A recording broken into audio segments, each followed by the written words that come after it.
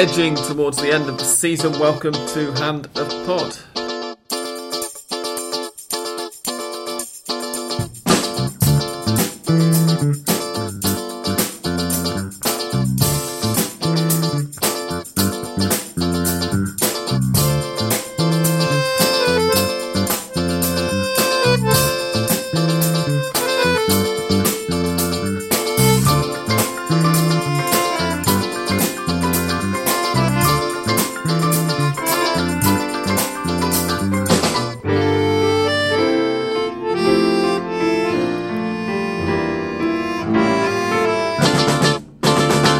Hello and welcome to Hand of Pod, episode 337.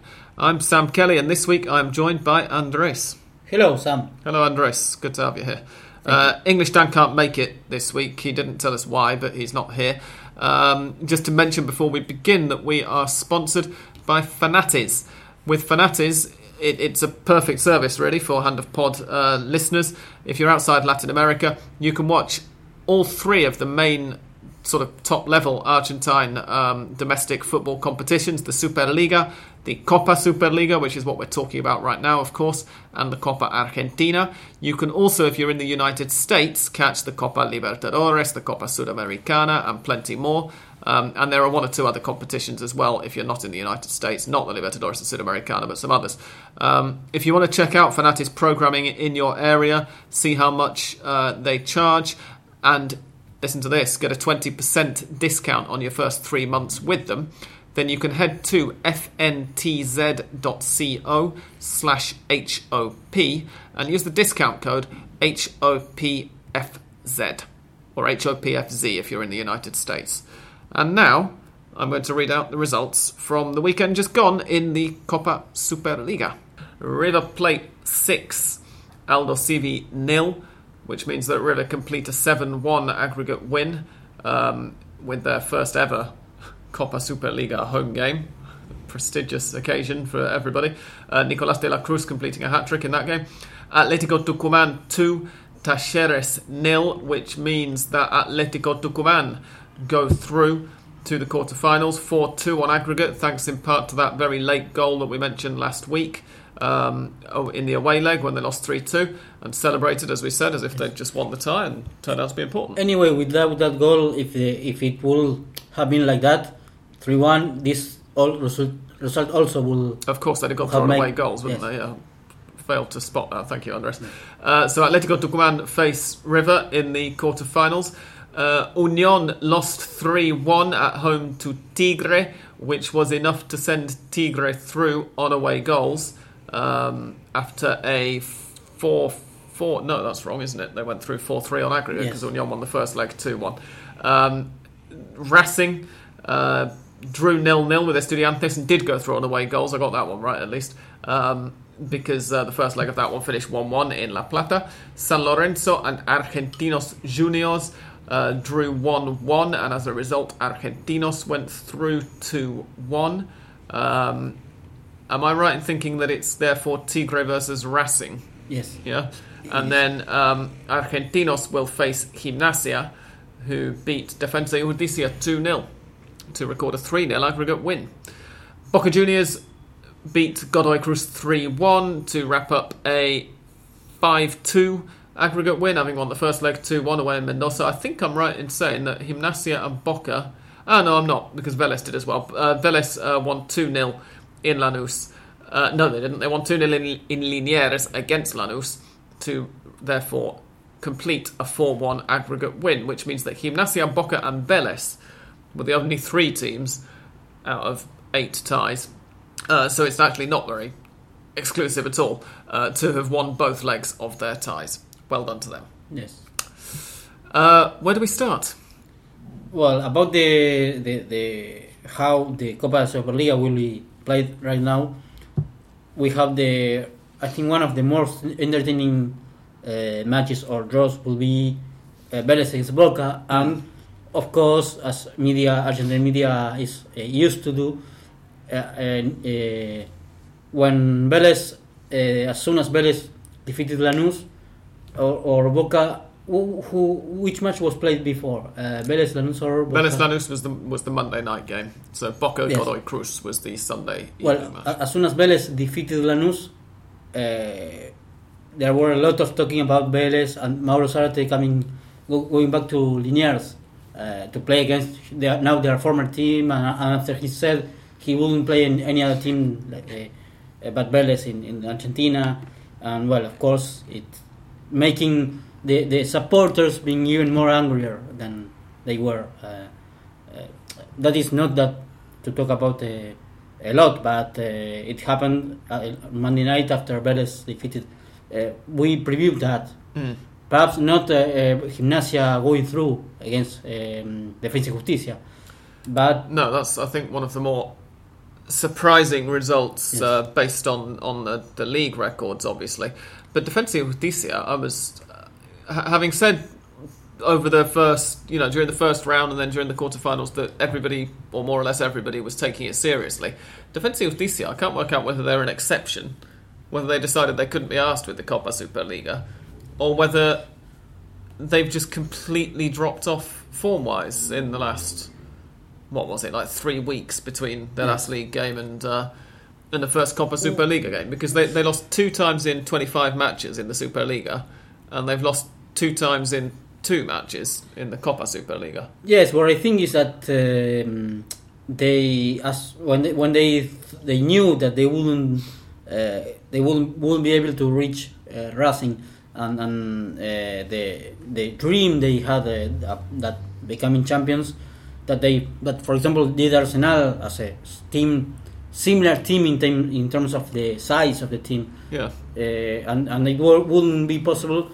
I think they knew that then they will have to start all over, like this time with Copa de la Superliga, as a new title, new tournament, and perhaps they weren't powerless now, as they had all of their energy, all of the strength put in the Superliga, and after that very good championship, now they had to start again, and I think that wasn't possible for them to put all the effort there.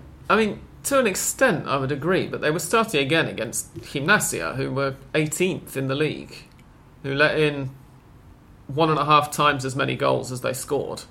Gimnasia improved a bit. I wouldn't say Gimnasia is now a great team and they are candidates, but the Gimnasia that played for Superliga compared to this one are slight differences. They seem a lot more carefree. Yes. They seem to have sort of gone, well, it's a knockout competition, we may as well just go for it and be enjoying themselves. And not Juan, I always want to say Juan Carlos, but it's Juan Carlos Hurtado, who some of our listeners will have heard a fair bit about or read a fair bit about in the last week or so, because he's been linked quite heavily with Newcastle United and also apparently with 1 or 2 other clubs, is in really good form. We've not really talked about him during the season, but in the last few weeks especially, he's caught fire. Perhaps one of the most important goals he scored so far were against Boca in the last Copa Argentina. In the last minute, was it? But it was very late, yeah. And now, well, he's like you say, it's a great form, and it's surprising even for me for him to be linked to an European team. But yes, he's strong enough, I think, at least physically, and now he's scoring goals and proving he also is good for that for Europe or well, perhaps I would think he will be linked or be playing in a bigger team in Argentina first, and then perhaps go to Europe. Yeah, I can't remember who the other teams he was linked to were, but it was Newcastle. There was one other English team, I think, and you think, okay, fair enough, Premier League sides. If you're in the Premier League, then you're one of the 30 richest clubs in the world right now. That is one of the teams. Clearly, there's a lot of money there. There was an Italian club, Inter, or like one of the big or semi-big Italian clubs, and then Cadiz in Spain. Yes, and I saw that and I thought, have Cadiz been taken over by a Chinese billionaire and I've just not heard about this, or are they really, really optimistic about how they think that? Because I mean, if you've got offers from clubs who can frankly afford to pay you a lot more money than Cadiz, then I can't see why you would go there. I mean, it's a beautiful city. I love it. Yes, but to live there as a footballer, I'm not sure that you'd be fulfilling your true potential. To live there must be great, but yes, not only about the money, but about the sport, the football itself. I mean, if you compare playing for Gimnasia or playing for Cadiz, of course the money is perhaps the main difference there. Not that much difference in terms of the goals he could reach or achieve playing in one side or the other. I would say, of course, I don't know Hurtado, and I don't know how he will react after an offer from Cadiz. But I would say at Gimnasia, and then, yes, see whether I can sign for a perhaps bigger team in Argentina, or, yes, if you say Newcastle, of course, I will sign right now, but Cadiz, I don't see it. No, indeed. Anyway, so Gimnasia are going to face Argentinos in what I think it's fair to say, in spite of Gimnasia's impressive performances against Defensa y Justicia, is probably the least enticing looking of the quarter-final fixtures. Argentinos deserved winners, I thought, even though they had to dig in for it against San Lorenzo. San Lorenzo actually took the lead on the afternoon, and had to be pegged back. But obviously, Argentinos' goal in the first leg was what ultimately ended up deciding it. But that match was the real talking point of that match was not the match itself. Can you remember this?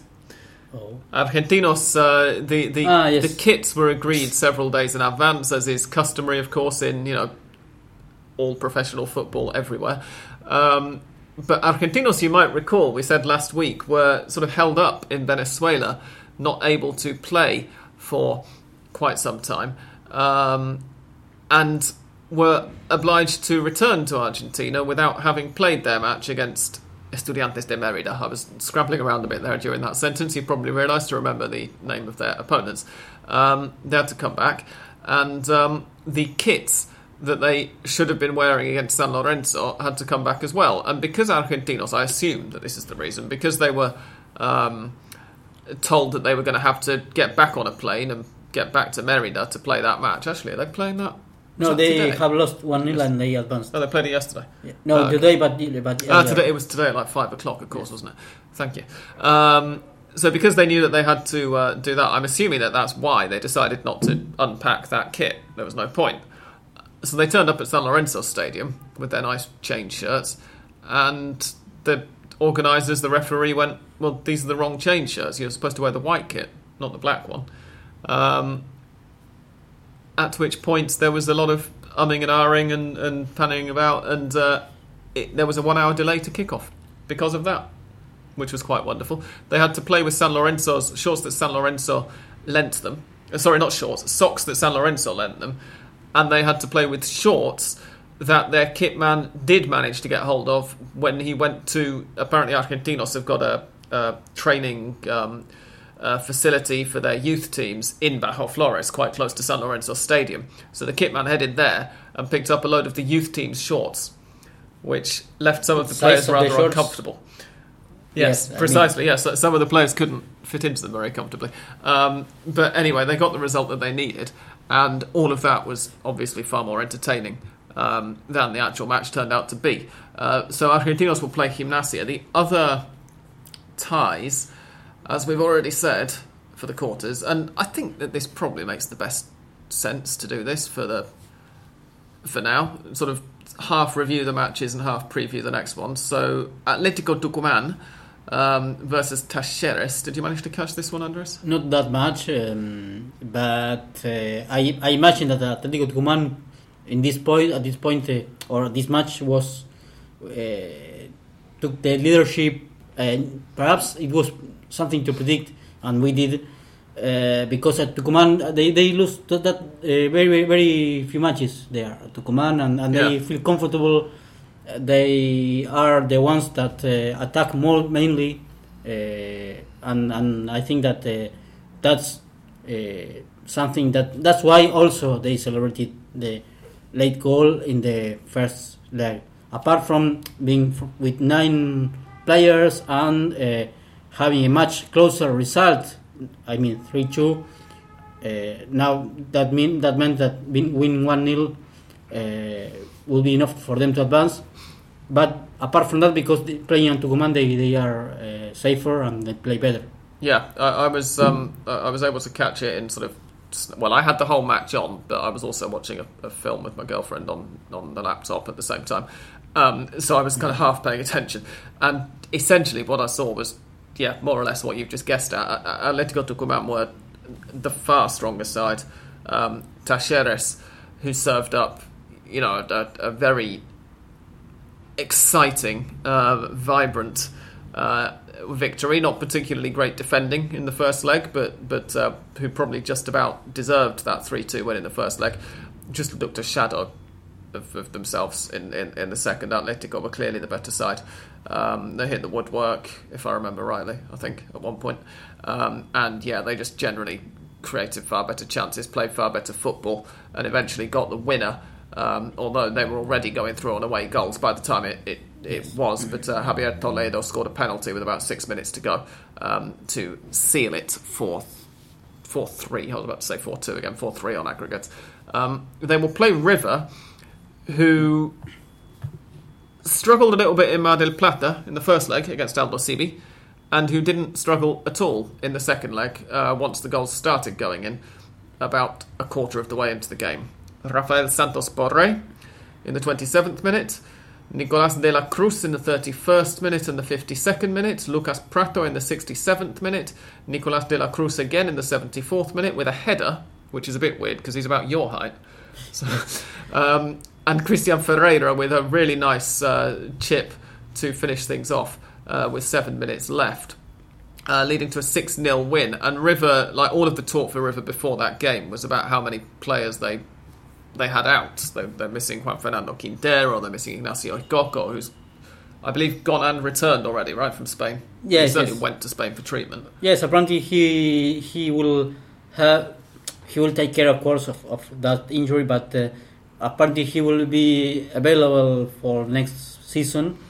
And there were mostly recommendations from the doctor he went to see, so that he can recover at 100% and not to have the same injury again, because he had the first symptoms he had were in November, I think, when River played against Estudiantes in November 2018. And after that, apparently the recovery wasn't the best, because he went injured again in the same part of his body, the gemelos. I remember how you translate it. No, I've forgotten now as well. Well, the calf. Oh, okay. Sorry, yes, the calves. Yeah. So now he knows a bit more about how to the steps he must follow to be at 100% and not have the same problems again. And also Milton Casco, Matias Suarez. Now Matias Suarez is back again, I think. Mm-hmm. And now Gonzalo Montiel is like this. I think today or today in the training sessions had a problem, and I don't know how much time he will be out, but it's another muscle injury. Yeah, in spite of which River have managed to play some pretty good football anyway, certainly against Aldosivi. They also did all right yesterday in a match that didn't really matter in the Copa Libertadores on Tuesday night. Internacional visited the Monumental. Inter already had the Group 1 anyway, whatever happened. River already had second place assured, whatever happened. It was a 2-2 draw with Lucas Prato equalising with about a minute and a half left. But in the first half, River went 1-0 up and then really turned on the start. They played some really nice football in the first half, and then Rafael Sobis scored the first of 2 goals, and the first one came out of nowhere almost. River fell asleep for half a second at a throw-in. And Sobis scored from 35ish yards. So style-wise, at least, River are finding things not too hard going without Juan Fernando Quintero.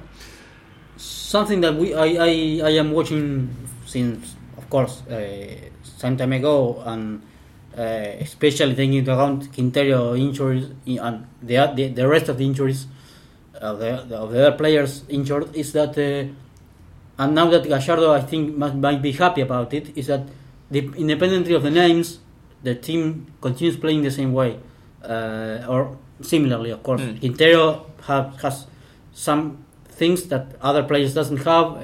Ferreira or De La Cruz, players that could play at his same position and aren't the same, of course. But mainly the team continues with the same idea, even with a lot of players that are out of the team. Perhaps last night was a bit weird because Armani wasn't safe. That is really strange, and there was I think a strange pair of center backs with Lolo again in the first division in the first team. Oh yeah, and Robert Rojas. I think they haven't played together. It was their first time together, and it was really they were a bit slow and not very accurate, and that is because they don't play that much lately. But and against Aldosivi it was pouring goals. After the Borré goal, it was only one side in the pitch, and it was a strange signal from the gesture from the lineman in the first goal that made Aldosivi players protest or shouting at the lineman, because apparently he's made the gesture of the offside, but the main referee was I don't remember right now. Penel? No, I don't remember. Well, the referee allowed the play to award the goal, and I think that, of course, Delfino, the referee. That made River be much more comfortable, and Aldosivi, it was that only goal that made Aldosivi just be out of the match. Yeah. The other tie is Racing versus Tigre, which I think is going to be good. Yes. Racing, I think, over the course of the two legs against Estudiantes, Racing seemed to have dropped off. Not much, just a little from the momentum that carried them to the league title, and that's entirely understandable. Obviously, that's not really any criticism of them.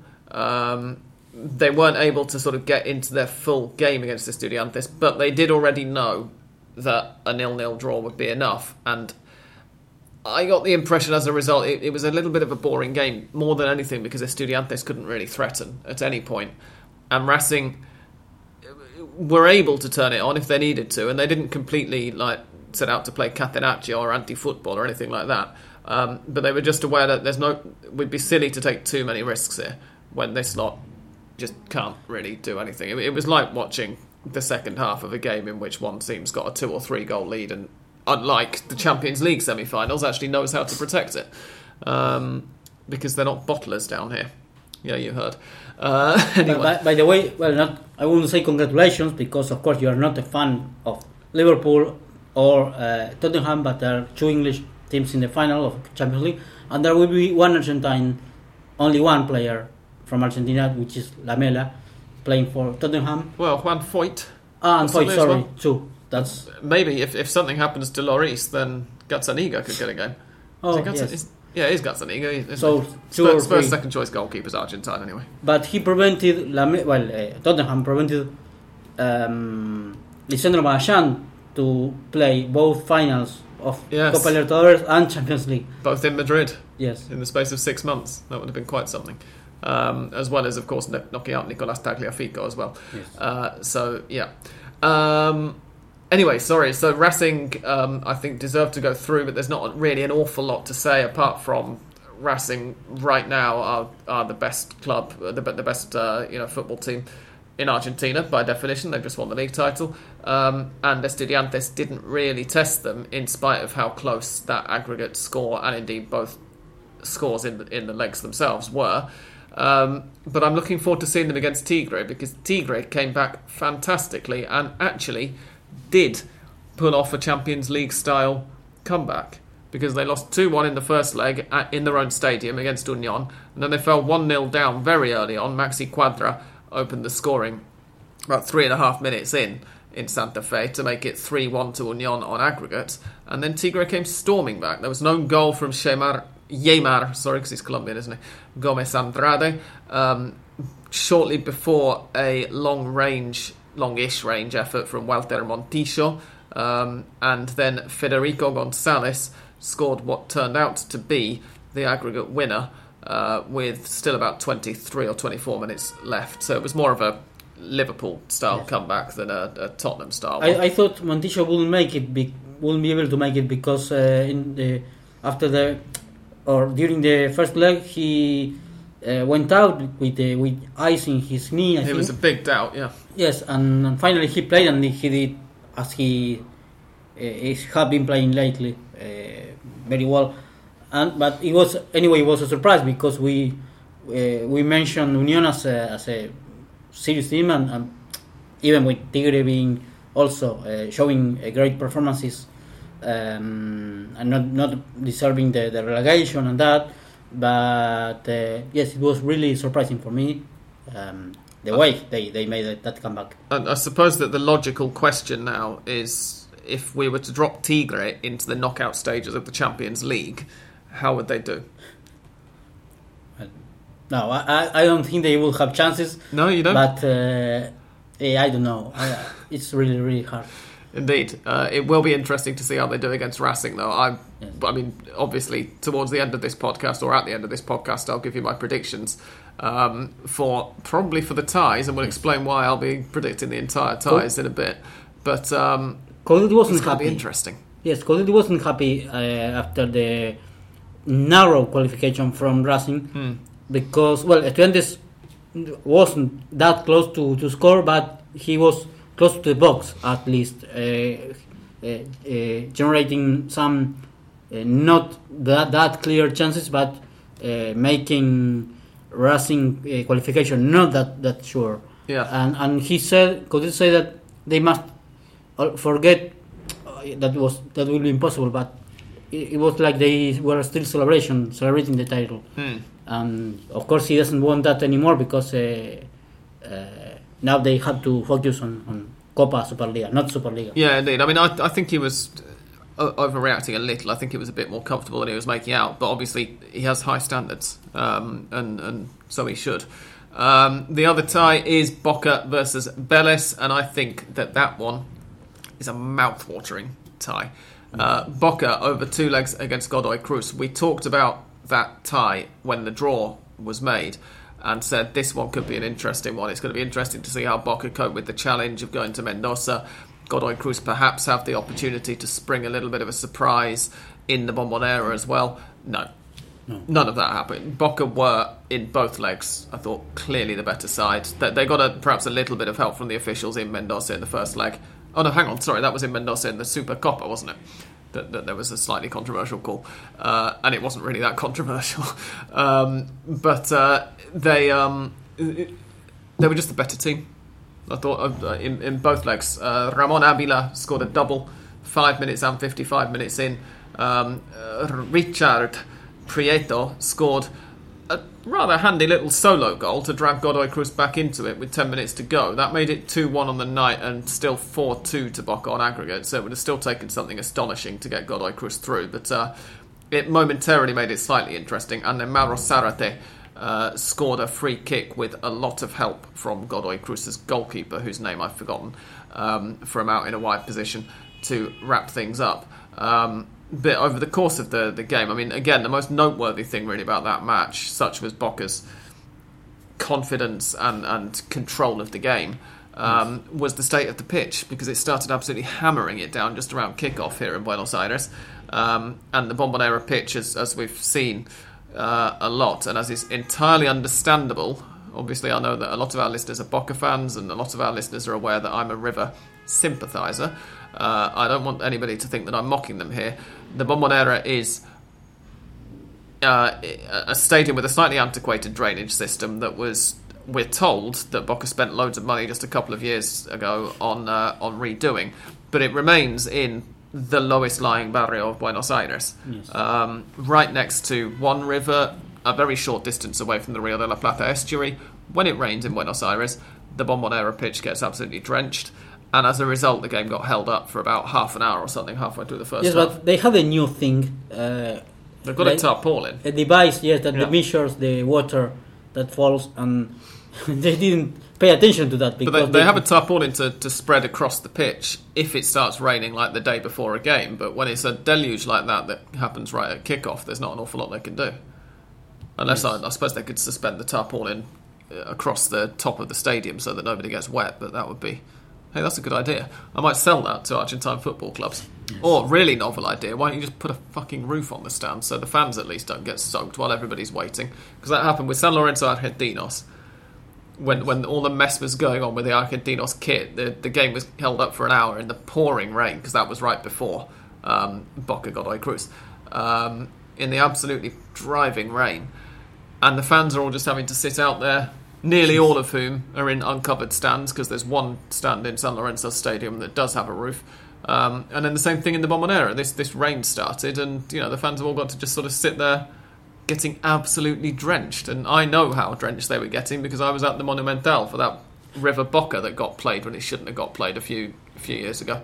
And I was heading to the Monumental for Argentina-Brazil a year after that, which did get called off and rescheduled for 24 hours later. Part of the difficulty, of course, for Boca Godoy Cruz, having just mentioned rescheduling, is that the calendar was very, very strict. So to allow the 72-hour rest period that Argentine clubs are entitled to under AFA regulations between matches, they would have had to play no later than about 4:30 on Monday afternoon if that match had been called off, because both Godoy Cruz and Boca Juniors are in Copa Libertadores action on Thursday evening. And now I don't know the rest of the draws, but at least regarding River and Atletico Tucumán, there will be that minimum time that they have to wait for the following match, because the first leg will be on Saturday and the second one on Tuesday. That's correct. Yep. So Saturday, only 3 Sunday, days. Monday, Tuesday. So that's 3 days. We will. I'll go through the exact dates of all of the draws actually in a bit, because there's a bit of a talking point around that as well. So that's Boca. They look pretty comfortable, and we're going to have to hope that it doesn't rain again for the Bombonera leg of that tie. And Vélez against Lanús, I have to say, is the one match that of the weekend just gone that I didn't manage to catch any of. Did you? Please No, say yes. me neither. Bugger. Vélez won 2-0, and I'm going to really quickly, in that case, look up the statistics, which I know don't always say everything about a game, but it's all we have to go on this time because we didn't plan ahead enough. And the stats suggest that that 2-0 win for Vélez was daylight robbery, because according to this, Lanús had 2/3 of the possession. Lanús had 19 shots to Vélez's 5, of which Vélez managed 3 on target and Lanús managed 8 on target. So I'm not sure about whether it actually was daylight robbery or not, but perhaps Vélez got a little bit lucky. They also had Lucas Robertone sent off 10 minutes into the second half, by which time they were already 2-0 up, and that might have a lot to do, I suspect, with Lanús's statistical domination. I'm guessing, we will as I just made clear. We will have suggested that in taking into account that Lanús needed to score twice, because they had to win at least 2-1 the same way Vélez had the victory in the first leg, or 2 goals difference. So they had to attack a lot. In fact, they had to score 4 times, didn't they? Because they were 2-0 down on the day, not on aggregate, and 4-1 down on aggregate. So by that point, they would have needed, let's see, if they pulled it back, if they'd scored 3, then they'd have still gone out. No, they would have gone through on away goals then, wouldn't they, with a 4-4 draw. So yeah, they needed three goals. But I think that with the football that Vélez have been playing, and with Gabriel Heinze made the point after the last Superliga game of the season, they're not boys anymore, they're men, even though a lot of Vélez's team are quite young. I think the Vélez versus Boca could be a good game if Heinze can get into their heads that there's no reason to fear Boca. Yes. And that, I think, makes a sensible point to conclude the first half of the podcast. When we come back, we will fill you in on the latest developments in the Women's League, including me correcting something that I said last week, which wasn't quite correct, I don't think. I'm going to check it quickly now in the break. We will answer some listeners' questions, because we've had listeners' questions this week, which is wonderful. And we'll talk about some other stuff, no doubt, as usual.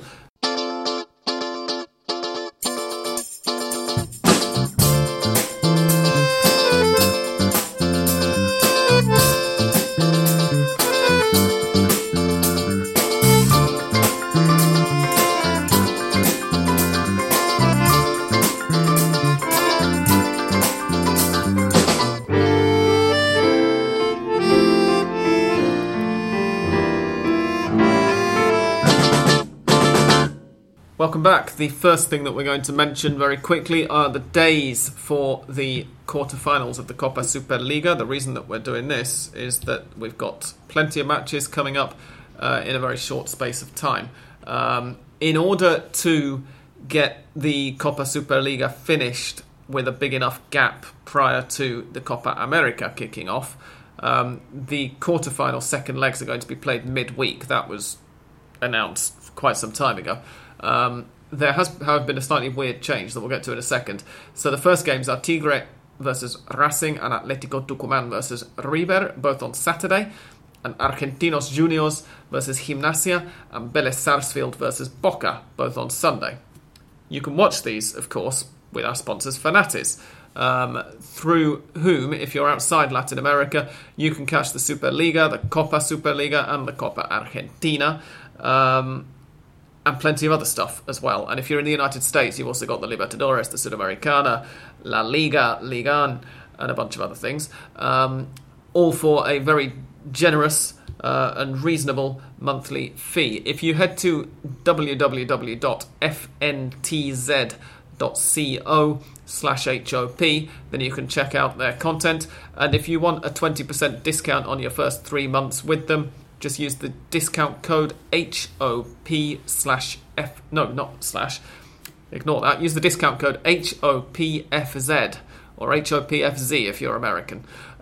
Thank you very much to them. And if you're outside Latin America and you're not planning on signing up, please go to the link anyway, because we get a little bit of money for that as well. Again, that address is fntz.co/HOP. So you can watch all of this weekend's games on Fanatis, and you can also watch the second legs, which are going to be played on Tuesday and for some reason Thursday. It was originally announced that the second legs were going to be played on Tuesday and Wednesday, and a couple of days, actually I think yesterday, let's say, them, those ones, the AFA or the Superliga or whoever the hell it is who's in charge of this competition, announced that they were going to be played Tuesday and Thursday instead. And loads of places have reported this change, and none of them have given us a reason. So I'd love to tell you why, but I can't because I don't know. The main reason that I find this annoying is that I run a weekly English language Argentine football podcast and was hoping to be able to record after we knew who was going to be in the semi-finals. But since the last game it kicks off at 9:10 on Thursday night, I can't really work out how we're going to record next week in time to then get going. I mean, maybe a Friday afternoon recording, but that would be really, really inconvenient for me, to be honest. So I'm not sure what we're going to do. We might be having to record next week only knowing the lineup for one of the semi-finals, which would be very, very irritating. But there you go. Worse things have happened, I suppose, in the history of the ones endeavour. who make the schedule should be the Superliga. It's Copa Superliga. So yes, of course it's the Superliga. Sorry, yeah. I should have been thinking, shouldn't I? Obviously, it wouldn't be the AFA themselves. You never know because it's you are talking about Argentina and of course it's not that Europe has a lot of things or it's 100% perfect, but Argentina, in terms of organization and matches and the schedule and the calendar, we know that, and we have already said it a lot of times, that it's not the best. So it wouldn't be really to really strange for this special tournament or for this cup or Copa, the ones who make the program the matches was AFA instead of Superliga. Yes, no, indeed, it wouldn't be entirely surprising, but you're quite right, it is the Superliga. We will move on quickly to the lower divisions. First of all, we have to give you the news that Atlanta are up. So possibly Dan can't make it tonight because he's celebrating still? Could be. Maybe. It's not the only one, of course, because there are other teams that, apart from Barraca Central, who are the champions, are Estudiantes de Buenos Aires and Riestra, the 4 teams that will be promoted direct or straight to the Nacional B, and there is still a playoff being played, so there will be one more. But Barraca Central are also already up, of course. Yes. We mentioned that several weeks ago because they finished top by an absolute mile. So it's Barracas top, Estudiantes de Buenos Aires, as Andres says, second, Atlanta third, and is it the top? So the top four go straight up, Riestra, and then the other sides are 5th to 8th, which is Acasuso, San Telmo, Y Urquiza, the men's ones, and All Boys. I've completely forgotten that All Boys have fallen all the way down. This is Primera B that we're talking about, by the way, the third division. So when I said Atlanta are up, what I meant was they're up into the second division for what it feels like the first time in ages, but actually it's the first time since River were in the second division, isn't it? Because they played against River that season and got absolutely smashed. But it's always a big moment in the neighbouring barrio of Villa Crespo, because we're recording just over the line in Almagro. Possibly not for much longer, but I'll fill you in on that a bit later. There are still 2 rounds to be played, but the straight promotions have already been decided, and then after that, after round 38, there will be a playoff with those 4 teams that you mentioned. You're quite right, yeah. So in fact, Y Urquiza and All Boys, and in fact San Telmo, aren't mathematically certain yet. Acasuso are definitely going to finish in the playoff spots. San Telmo are almost definitely going to, because they're 5 points ahead of 9th place Colegiales with 6 points to play for. Both Y Urquiza and All Boys are on 50 points, and Colegiales are on 48. But crucially, possibly crucially, Colegiales have got a much better goal difference than either Y Urquiza or All Boys, which is a bit weird. Y Urquiza's goal difference is -6, All Boys is -7, and Colegiales have a towering -1. So if Colegiales can, say, draw both of their remaining games, and All Boys and Y Urquiza lose both of them, then Colegiales will finish above them on goal difference. Yes. Which will be exciting. They could grab a spot there. Indeed. Watch this space. In the B Nacional, the second division, the Reducido is now being played. The matches this past weekend finished. Independiente Rivadavia got a 4-1 win at home to Nueva Chicago. Central Córdoba de Santiago del Estero and Platense drew 0-0 in Santiago del Estero. Brown de Adrogué 0, Sarmiento de Junín 1. So Sarmiento are not having too much of a hangover from that 1-0 defeat in the title. I was going to say playoff, but obviously not really a playoff. It's a title tiebreaker. It's a more final against Arsenal. And Gimnasia de Mendoza 1, Almagro 1 in Mendoza. Yes, the one who scored the goal for Almagro is the Burrito Martinez, Juan Manuel Martinez, who's now there. The former Vélez, Independiente, and the Argentinos Juniors striker. Right, yeah, I saw on one of the cable TV roundups of lower division goals that, because I just have the sports channels on all day, I end up seeing some of this stuff and barely even registering it. And I saw a few weeks ago that he was playing for Almagro actually, and immediately forgot the information within about 5 seconds, because that's how interesting it is. But yeah, that's a good point, Andres. Well done. So the return fixtures are being played this Saturday, Nueva Chicago versus Independiente Rivadavia and Sarmiento versus Brown de Adrogué. On Sunday, Platense host Central Córdoba de Santiago del Estero. And on Monday night, Almagro host Gimnasia de Mendoza. Do away goals count extra for this? Or is it like... I don't know. I'm not for sure. They should be, because they are first and second leg, but I really don't know. We shall see. Okay. In the Women's League, meanwhile, I mentioned that I had a bit of a correction. It's not so much a correction, but it's a slight clarification, because I said something last week. I mentioned that Y Urquiza had...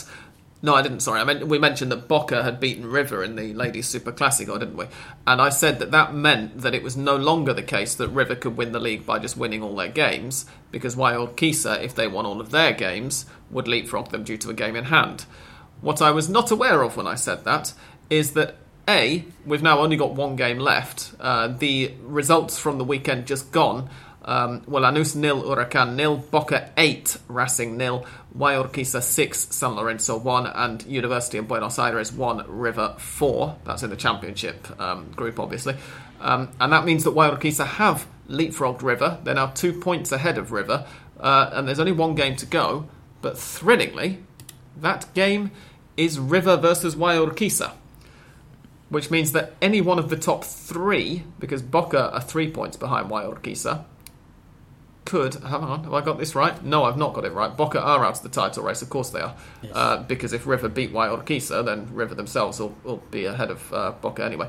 If I draw, and a draw would give Guayaquil the title, yeah. So the top two are essentially playing off this Saturday at 3 o'clock Argentine time. River are the home side, so the game will be played. I have seen a couple of River fans saying that they should play it in the Monumental. I think in practice it's going to be played in the auxiliary pitch just outside the Monumental where the ladies normally play. That should be good. The match will be at 4 p.m. 3 p.m. 3 p.m. Sorry, 1500. So it will finish 3 hours before River plays for the Copa Superliga, the male side. Yeah, I mean, I think that they should be, really move it into the Monumental and play as the curtain raiser, but we'll see, because 3 days after they have to play there, it won't be that a problem, but I think it would be fantastic if they did it, but Marcelo Gallardo is very, very protective of the state of the Monumental pitch, which I think is a little bit... It's better than questionable given the state of the Monumental pitch often when River play on it. And yeah, I mean, I've like I said, I've seen a couple of people suggest it, but I haven't seen like a big mass search for it the way that there was for prior to Boca allowing their women to play against Lanús a couple of months ago, which is a bit of a shame. But would be great also to, of course, selling tickets and people going there will be also create a good decision for female football to really be considered a similar way than the male. But the problem is that, for example, River have increased their prices for the membership, I think 60%, or at least the tickets that you buy, or you get like the reservation of your place, which is called Tu Lugar en el Monumental, your spot in the Monumental, that you can reserve or you can book for all the season, or I think the whole year, not the season, and it's quite expensive. They have increased it a lot.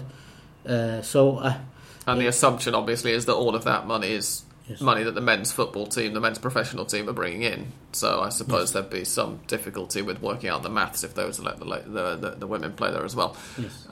But yeah, just to be clear, neither I nor I suspect Andres isn't, and I know that I'm not, are trying to make excuses for River not allowing the ladies to play there.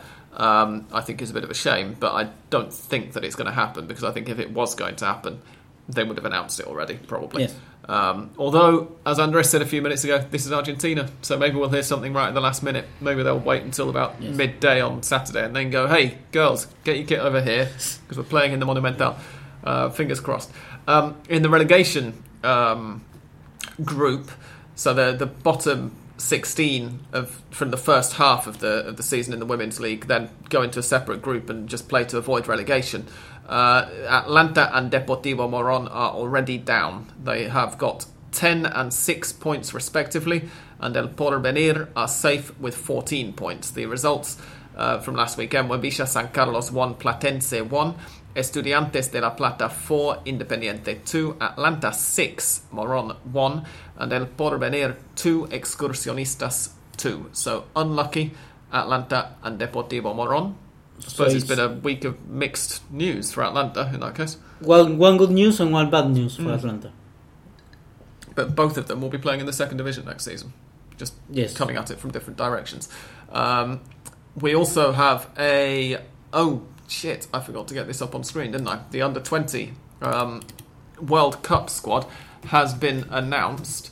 Let me see if I can really quickly get something up. Incredibly, the AFA itself, the official Twitter account, have posted that list, but they haven't done it with the position of the players. Only the list. Yes, just the player and the club, which is a bit annoying. So we're going to take you through the names now, and I guess I'll read the names, and Andres, if you can remember which position the player plays in, then shout out. Manuel Rofo, Boca Juniors. Well, he's the goalkeeper. In this case, I think the first place goes to the goalkeeper. Neuen Perez of Atlético de Madrid. Defender, yes, that's what I thought. Francisco Ortega, Vélez Sarsfield. I think he's also a left back. Well, Perhaps it was not with the they didn't input the position, but it is in order with the first. With the expected defenders, first 11, and then yes, yeah, maybe Facundo. Oh, I know this one. Facundo Mura of Estudiantes. He's a fullback of some description. I can't remember whether right or left. Santiago Sosa, River Plate. It's a midfielder, center midfielder. Maximiliano Centurion, Argentinos Juniors. I don't know if he has. It's a relative of the Centurion that played for Racing, but I think he could be also midfielder because of the place he was situated in the list. Just going to Google him now and we'll fill you in a minute. So I don't think he is, but we'll find out. Julian Alvarez, River Plate. Striker. He scored the goal last night in Internacional. He was the one who scored the nicely lifted over the goalkeeper one. Sorry, I gave that to Christian Ferreira against Aldo Civi because it was fresh in my mind. But Agustin Almendra, Boca Juniors. Also midfielder, similar position to Sosa from River. And like Alvarez, he's played quite recently and fairly frequently in the first team. He's started to get some appearances. Adolfo Gaich, San Lorenzo. He's a striker. Yeah, and he's massive. Gonzalo Maroni, Talleres. It's perhaps the few enganches that are still in the Argentina, but he's there, enganche. Yeah, Aníbal Moreno, Newell's Old Boys. Midfielder, I think offensive midfielder could be. He came into the team the first team quite late in the Superliga season, if I remember rightly, and he's looked. He's shown a few moments. Blimey! Now let's see how an Argentine would pronounce this. Jerónimo Portau, Estudiantes. I think he's Portau. I don't know why, how it is pronounced correctly, but I will say Portau. And do you know where he plays? Yeah, I think he may be a goalkeeper because he's got the right name for it. Yes. It looks a little bit like Portero, doesn't it? So hopefully he's a goalkeeper because that would be nominative determinism. That would be fantastic. Marcelo. So another one. Weigand. In German, that would just be Weigand. But, yes, he's not German, of course. No. He's Argentinian. He played at the weekend against Godoy Cruz. Yes, he's a right back because he played like you said, in Godoy Cruz. Facundo Medina, Talleres. Also, a centre back. I think he plays with alongside with Nehuen Perez. Fausto Vera, Argentinos Juniors. Centre back, I think. No, I think he's centre midfielder. Okay. I think. Agustin Ursi, Banfield. He's midfielder from the left, I think, left side. Thomas Chancalay, Colon. He's a sort of second striker. Yeah. Kind of inside forward. Christian Ferreira, River. It's offensive midfielder. He's Christian Ferreira. He's the one we've been talking about. Pedro de la Vega, Lanús. Also, we will say second striker, and he can winger, inside forward, second striker, kind of, Ezequiel Barco, Atlanta United. We all know this one. Yes. He's a midfielder, left winger. That guy. Joaquin Blasquez, Valencia. I have never Valencia, heard of him. sorry, because he plays in Spain. I have never heard of him. No, nor have I. If you know where Joaquin Blasquez, maybe it's Blasquez, because maybe he pronounces it the Spanish way if he plays there already. If you know where he plays, like whereabouts on the pitch, because obviously we have just told you he plays in Valencia, then please get in touch and let us know. There are a few players who are missing out. Maxi Romero, Facundo Colidio, Thiago Almada is probably the biggest miss in terms of the fact that the others, who most of the people have mentioned, are playing in Europe, and therefore it's a little bit more understandable and less surprising that their clubs wouldn't release them. Anyway, Thiago Almada plays for Vélez still and was expected to be. He could still play for national and under 20 national team because he's only 18, I think. He was 17 when he played Sudamericano, and now he's 18, I think. Yeah. Oh, here we go. I've just scrolled down and found that now the news website that we were reading this from has actually got them listed by position. So the ones that we didn't get, Joaquin Blasquez is a goalkeeper, and Jerónimo Portau is a goalkeeper as well. That's just, I'm really happy about that. If you're wondering why, because you don't speak Spanish, by the way, portero is Spanish, is one of the Spanish words, because they've got about 17 of them for goalkeeper, and he's called Portau, which is quite similar. Others, did we get anything wrong? Maximiliano Centurion's a defender, apparently. Fausto Vera is a midfielder, as you corrected me, Andres. Well done. And, that's that. And Ortega is also a midfielder. I thought he was more a left back. Yes. Yeah. So there you go. So that is the list for the Under-20 World Cup, which begins on the 23rd of May. Oh, that's in 2 weeks' time. Yes, and Argentina, I think they play their first match on the 26th of May. No, 25th of May. We will, of course, be filling you in on that and on the Women's World Cup, which I don't think we have a squad for yet, do we? They've not announced that. I don't think so. Just yet. I assume it'll be coming at the end of the women's season, which, of course, is after this coming weekend. But we shall find out fairly soon, I would have thought, because that starts on is it early June, something like that? Yes. Anyway. Oh, listeners' questions. That was it. I was about to say, can you think of anything else? And yes, I can, because we've got some questions from you wonderful people. The first of which is Liam Delaney. It is ridiculous that Tigre have been relegated this season. Discuss. I did retweet this from the Hand of Pod account and say, Liam, have you heard any of this year's episodes? And he insists that he listens every week, but that their performance at the weekend highlights the madness of it. Now, yeah, basically. I'm not, without repeating ourselves, I'm not really sure how else to respond. Perhaps now the discussion or the thing that will be really interesting to see is whether the team will remain the same or if there will be a lot of players leaving because they will be in Nacional B. Of course, if they stay like this, it's not a crazy thing to think they will be back. If they manage to win the Copa Superliga and therefore get a place in next year's Libertadores, maybe they could try to hang on to them. Although even then, they'd still have 6 months of having to play in the Nacional B before next year's Libertadores even began. So it's going to be tricky, isn't it? And yeah, the Argentine relegation system is stupid. There's not really very much more to say about it, I don't think. Yes. No. We've also had another question, and it has come in by email.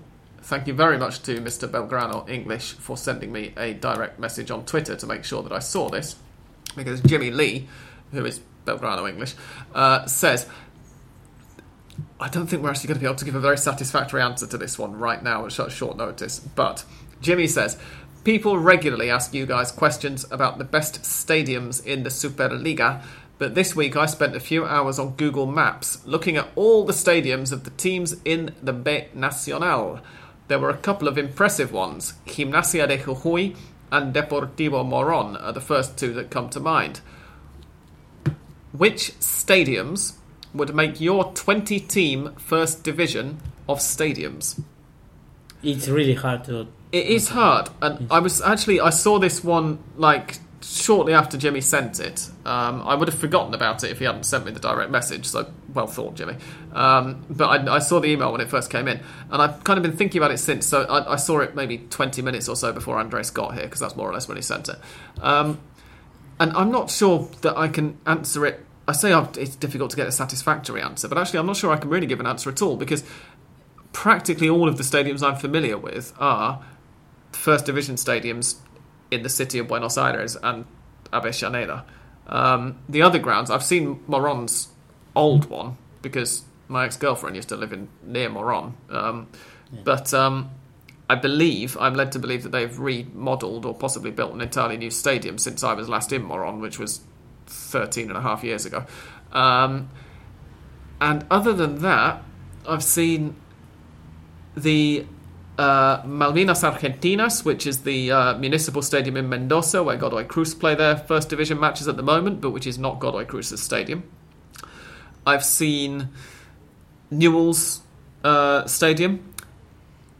I've seen the Ciudad Única de La Plata. I've seen from the outside El Bosque, Gimnasia Stadium. And again, the two Avellaneda ones outside the city of Buenos Aires. And that's about it. I don't get to travel around Argentina very much. The Ferro Stadium is Oh, Ferro, of course. Yes, I've been to the game at Ferro. Yeah. Easy to visit. Because Jimmy asked for, or at least he saw some National B teams stadiums, and the Ferro stadium has the crazy thing. I wouldn't say crazy because there are a lot of stadiums that have the same possibility for the ones who live there or near there in buildings that are surrounding the stadium to watch. Of course, not at the best view, to watch the matches or the teams that are training there. And quite a lot of gigs as well that are held in the auxiliary stadium right next to it. Yes. I went to see Jamiroquai there a few years ago, and there were people on the balconies across the road who, I suspect some of them had just sold access to their balcony for the evening. Yes. And whatnot, because they played quite a few gigs on the stage in that ground. But yeah, Ferro also is actually I've mentioned many times on Hand of Pod that Ferro is the stadium Ferro are the club whose stadium have never moved in Buenos Aires. It's also the closest stadium to the geographical centre of Buenos Aires, even though it's nowhere near Buenos Aires city centre, which is a different thing entirely, of course. And it looks quite cool as well. It's a little bit like a really run-down, small, shit version of St James's Park. There's one absolutely massive stand, and then 3 that aren't massive at all, and that actually nobody really goes in at the moment because, well, when I was there at least they were all wood, and I think they're now replacing them with concrete ones. Yes. But because they're less likely to catch fire. And even in Argentina, fire regulations aren't great, but it's they've cottoned on to the fact that it's not a great idea to have a wooden stand anymore. But yeah, otherwise, the ones that I can think that would definitely have to be in said Superliga would be the ones belonging to the Big Five, for fairly obvious reasons. Vélez, and again, I've not travelled around Argentina much, so if I don't list your club in the interior, then it's not because I don't think it's a good stadium. It's just because I can't give an opinion on it. I reluctantly would put the Ciudad de La Plata, the municipal ground in La Plata, up there. I don't think it's a fantastic stadium to watch football in, and when I went there, which was for the Copa America in 2011, shortly after it was opened, the pitch was an absolute state for all of those matches, which for a competition like the Copa America obviously wasn't great. It's also very, very, very cold in the press room. But it looks nice, and it's got a roof above the stands, which is no small thing in Argentina, where it does rain. They like to pretend it doesn't, but it does. So that's got us up to 7. Oh, probably Huracan for the architectural beauty of the ground. Palacio Duco. And actually, having said the Big Five, I'm now thinking, does San Lorenzo Stadium get in there? Well, I'm not sure it should. So let's take that off. So we're back down to 7. The San Lorenzo Stadium has that problem of that they can't play at night because of the problems they have near. It's in a terrifying neighbourhood.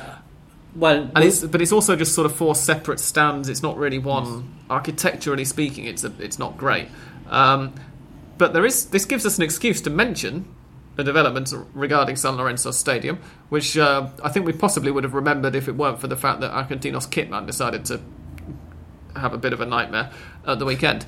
That San Lorenzo versus Argentinos match, which was played on Sunday, wasn't it? Was played on the same day that the Carrefour supermarket standing on the site of San Lorenzo's old stadium, which is going to be the site of San Lorenzo's new stadium, shut its doors. On the 1st of July, that ground returns to being the property of San Lorenzo. There's been some controversy, some very muted controversy, because when the law was passed a few years ago saying that Carrefour were obliged to sell the ground back to San Lorenzo, part of the law stated that nobody should be out of work as a result of this, and apparently Carrefour have simply laid off about 200 people. So there are people out of work as a result of it. There are also people who are very pissed off with San Lorenzo for this, for reasons that I'm not really sure about, when it's clearly Carrefour's fault. But yeah, that's happened. So if you're a San Lorenzo fan, then no, perhaps they are. The Vuelta a Boedo is a little bit closer. Perhaps they are upset because the San Lorenzo supporters are happy with Carrefour shutting down, and they didn't care that much about the people that are now unemployed. But yes, they don't have they are not to blame. of course. No, exactly. It's not great behaviour. If you have a Carrefour or a Carrefour-owned supermarket in your own country, maybe you could boycott in protest. Yes. I'm not really sure how we have to vocal see that would be, but about the stadiums, we have to see how if what Veron said, and we mentioned last week, that the 9th of November will be the new stadium will open their doors. How it perhaps if we can put it as one of the best stadiums. Yeah. Yes, maybe it will be.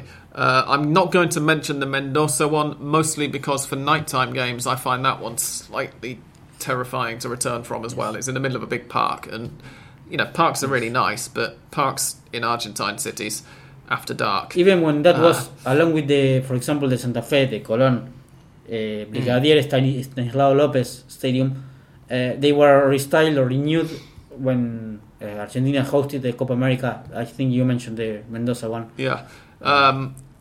Jimmy obviously also wants some suggestions from the lower divisions, but beyond having gone past Excursionistas Stadium, as I think I mentioned a couple of weeks ago for some reason, and thinking it's quite pretty in the middle of Belgrano here in Buenos Aires, I can't think of many others. Can you think of any lower division stadiums that might make the cut, Andres?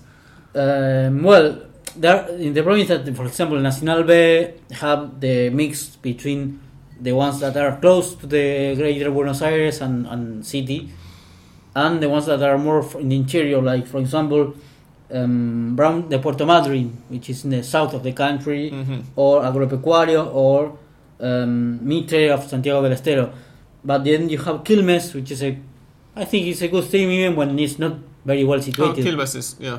You and Dan and you have talked about this, that it's not very well situated because of the similar to San Lorenzo's perhaps problem.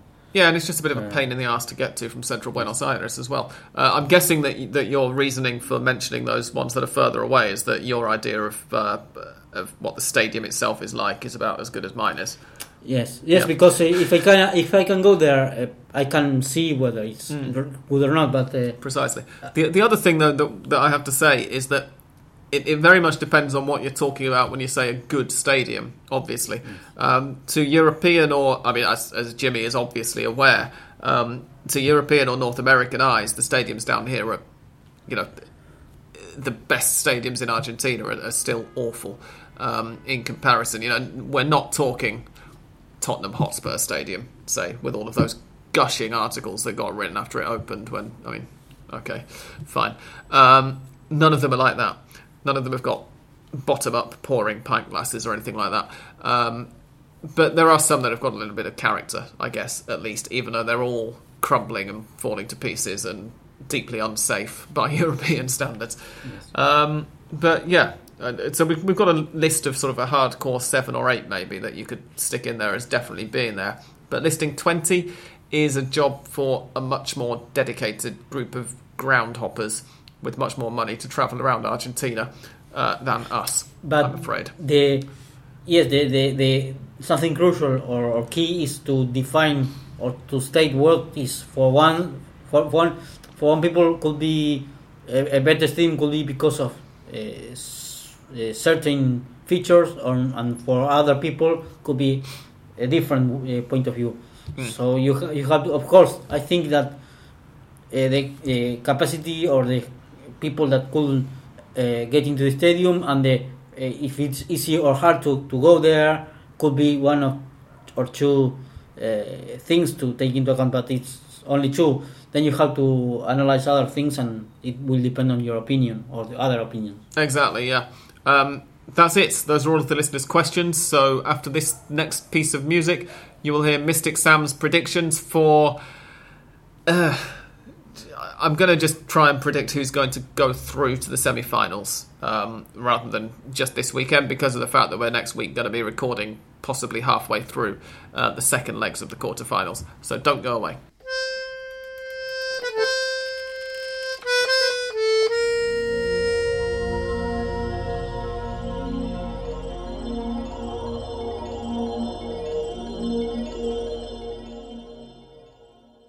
Okay, the predictions then for this weekend. Which tab have I got them on? Here they are. Right, this weekend the legs are Tigre versus Racing, Atlético Tucumán versus River, Argentinos versus Gimnasia, and Vélez versus Boca. And obviously then the reverse fixtures are being played in the middle of next week. I just wanted to let you know that, so that you know who's playing at home first and who is playing at home second. And now let's try those predictions. Tigre versus Racing. That's a really tricky one to get started with, but I'm going to go for Racing to edge it. I think that's going to be a really good, interesting couple of games, and I think Racing will just get through. River, I think, are going to be able to get through against Atlético Tucumán, which, have you got the tree up on your phone there, Andres? The bracket?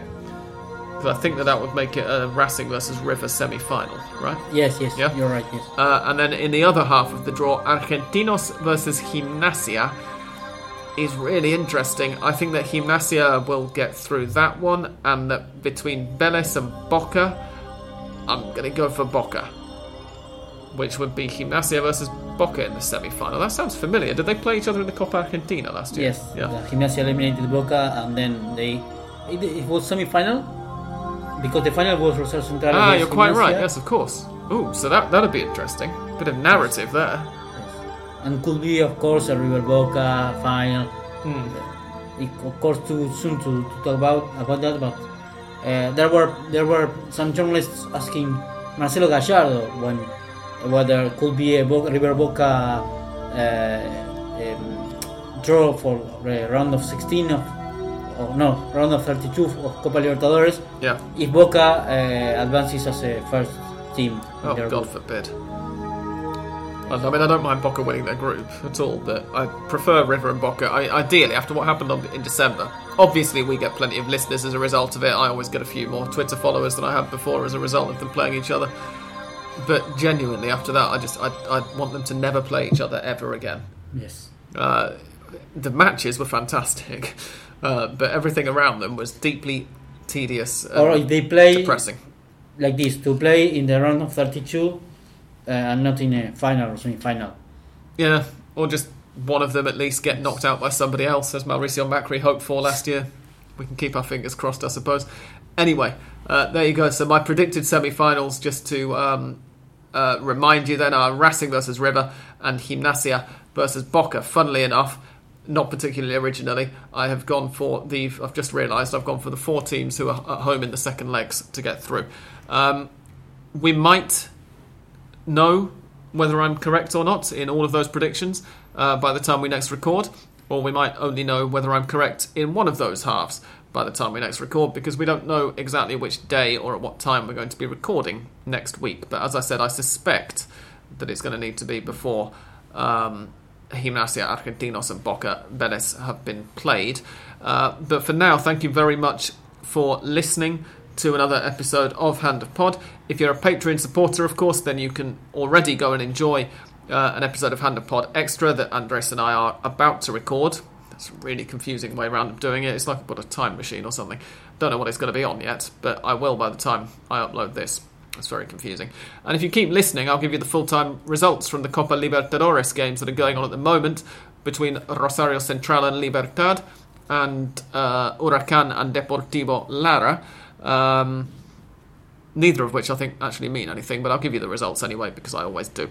For now, thanks for listening, and goodbye from Andres. Thank you, goodbye. And from me, goodbye.